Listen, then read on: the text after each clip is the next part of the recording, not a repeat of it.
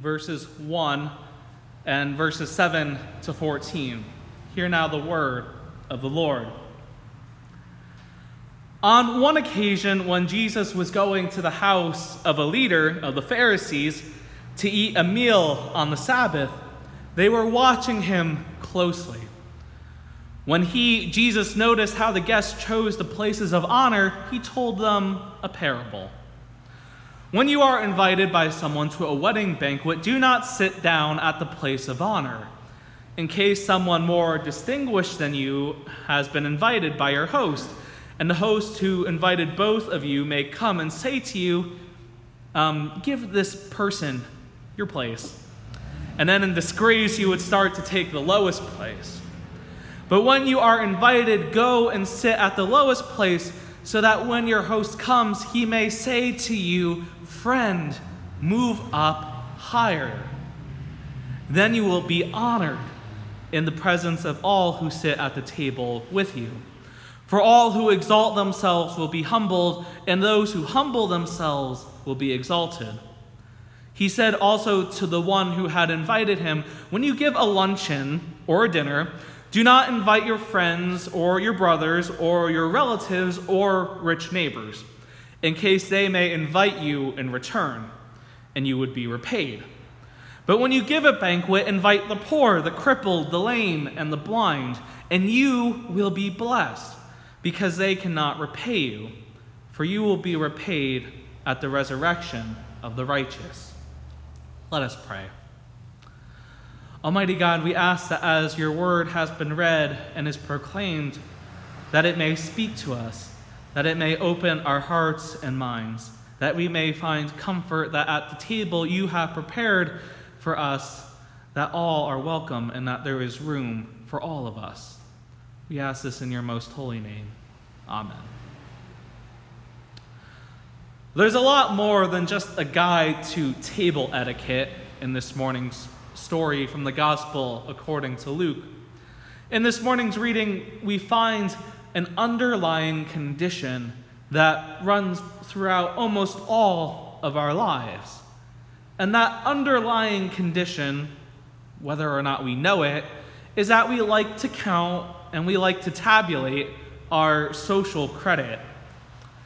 There's a tendency for us to calculate what impact our actions and words will have, and how by positioning ourselves just right, we might advance to the next social ring.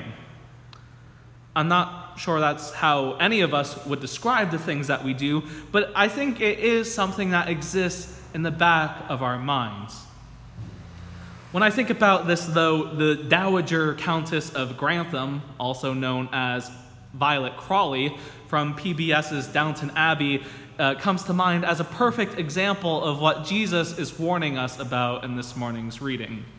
Because if you've ever watched Downton Abbey, you'll become quickly aware at how the character of Violet Crawley stands out as someone who is known for not only their dry humor, but also their scheming and maintaining of the social status quo as the matriarch of the family. Because being in a place of high social standing, it's essential to her that her family doesn't do anything that would endanger their reputation. It's all about keeping their family on a positive upward trend. I think it would be fair to say that for as long as human beings formed communities and created norms by which they would abide, the challenges of relationships has not gotten any easier. We live in a world that values success, a world that places those who are social media influencers or celebrities on some pedestals that supposedly we are to look up to as guides who are culturally enlightened. But at some point we have to ask ourselves, how much are we willing to sacrifice in order to have a seat at the place we think is meant for those who are honorable? Because the cost of that prestigious seat might be higher than you initially expect. You see, it's impossible for us to manipulate something that was never ours to begin with. all the scheming, all the planning we could do is not enough to win us a seat at the place of honor. And that's because we're all given a place at that seat of honor. Jesus is the host in this story who invites us to move up, to sit closer so that we may then be in deeper fellowship with God and with one another. Jesus is the host who calls out to us saying, "Friend, move up higher," because there's enough room for all. There's enough room for all who are looking for a place at the table. There's no need to shove or to push or to jockey for some kind of in with Jesus. We may think we are deserving of a place of honor, but Jesus holds up a mirror and tells us that we need to pump the brakes.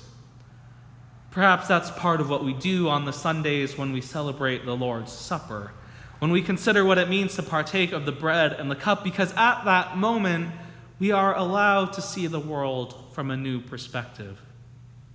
Sometimes it takes that moment, a holy moment, with a catalyst to gain a perspective that regrounds us on the things that are really important. Because imagine what we all could accomplish if we just stopped caring about what others think of us and use that energy for something a little more beneficial. But like I said before, it should be no surprise to any of us that Jesus doesn't stop at making just one point. Jesus, as usual, has something else to add. Something that makes his message speak not only to the present or the future, but the present and the future combined. You see, Jesus throws us a curveball at the end of the parable. It's not just about doing good things for the sake of being good or doing good things, and it's not just about worrying about being noticed for those good things, but it's also about those who are not at the table. It's about the people who are not at the table either because they haven't been invited in the first place, or it's also about people who are like us, who have tried to stop them from taking their rightful place. How many times have we heard a story like that before? When I read this passage, the reversal of our expectations evokes for me a very Dylan-esque feeling. And what I mean by that is that the story from Luke especially rings true when I consider the last couple lines of Dylan's "The Times They Are A-Changing." You know, the ones where Dylan says, "For the first ones now will later be last, for the times they are a-changing." The times are a-changing, and it's time for us to be a part of that change. It's time for us to give up our pettiness, the things that we genuinely don't have control over. And it's time for us to place our trust into the hands of God who watches over us and calls us to such action. A dinner party, for one, is not a very good time. And I say that as someone who loves to be an introvert. So how much are we willing to allow the Spirit of God to move us, to transform our lives? In the back of my mind, I hear that old African gospel song belting out the phrase, "All God's children gonna sit together one of these days." So what keeps us from the table of welcome? What keeps our souls from letting others sit at the table with us? Is it our pride? Is it our prejudice? Is it our inability to let the past be the past and let the future be the future? Is it our fear of not knowing what's going to happen if we allow our hearts to be a little more vulnerable? We'll find that if we learn to trust a little harder, lean a little deeper into Christ's words, that hard exterior shell we crafted for ourselves will begin to crumble. And then, just then, we might be willing to embrace this not so radical world of Jesus after all. But this transformation requires a lot of trust, which is something we may not have at the moment, or something that we may find is lacking at the moment in our lives. But we need that trust because without it, our faith, our relationships with one another and with God will find that it has no place for nourishment.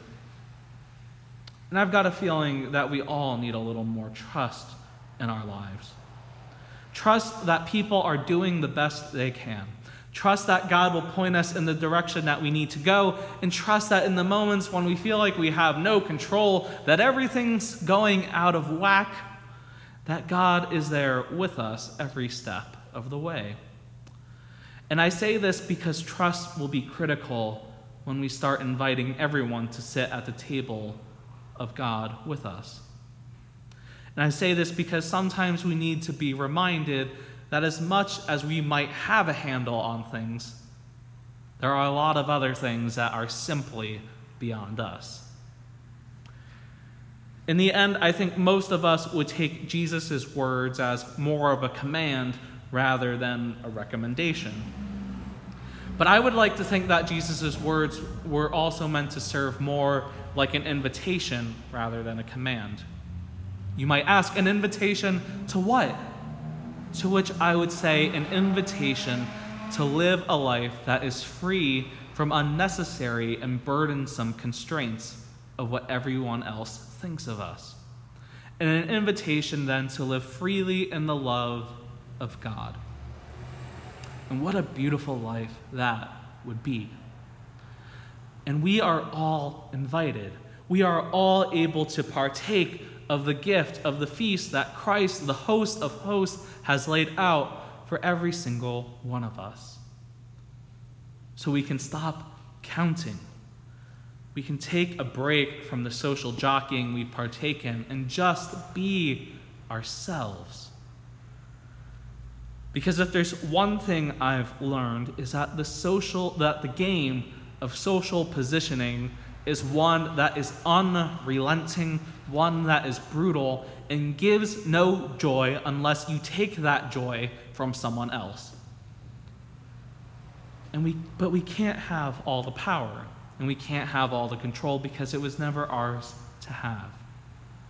Perhaps it is time then that we take a step back, that we pump the brakes, and that we stop counting and stop collecting and start living life simply to bless others for the sake of blessing others.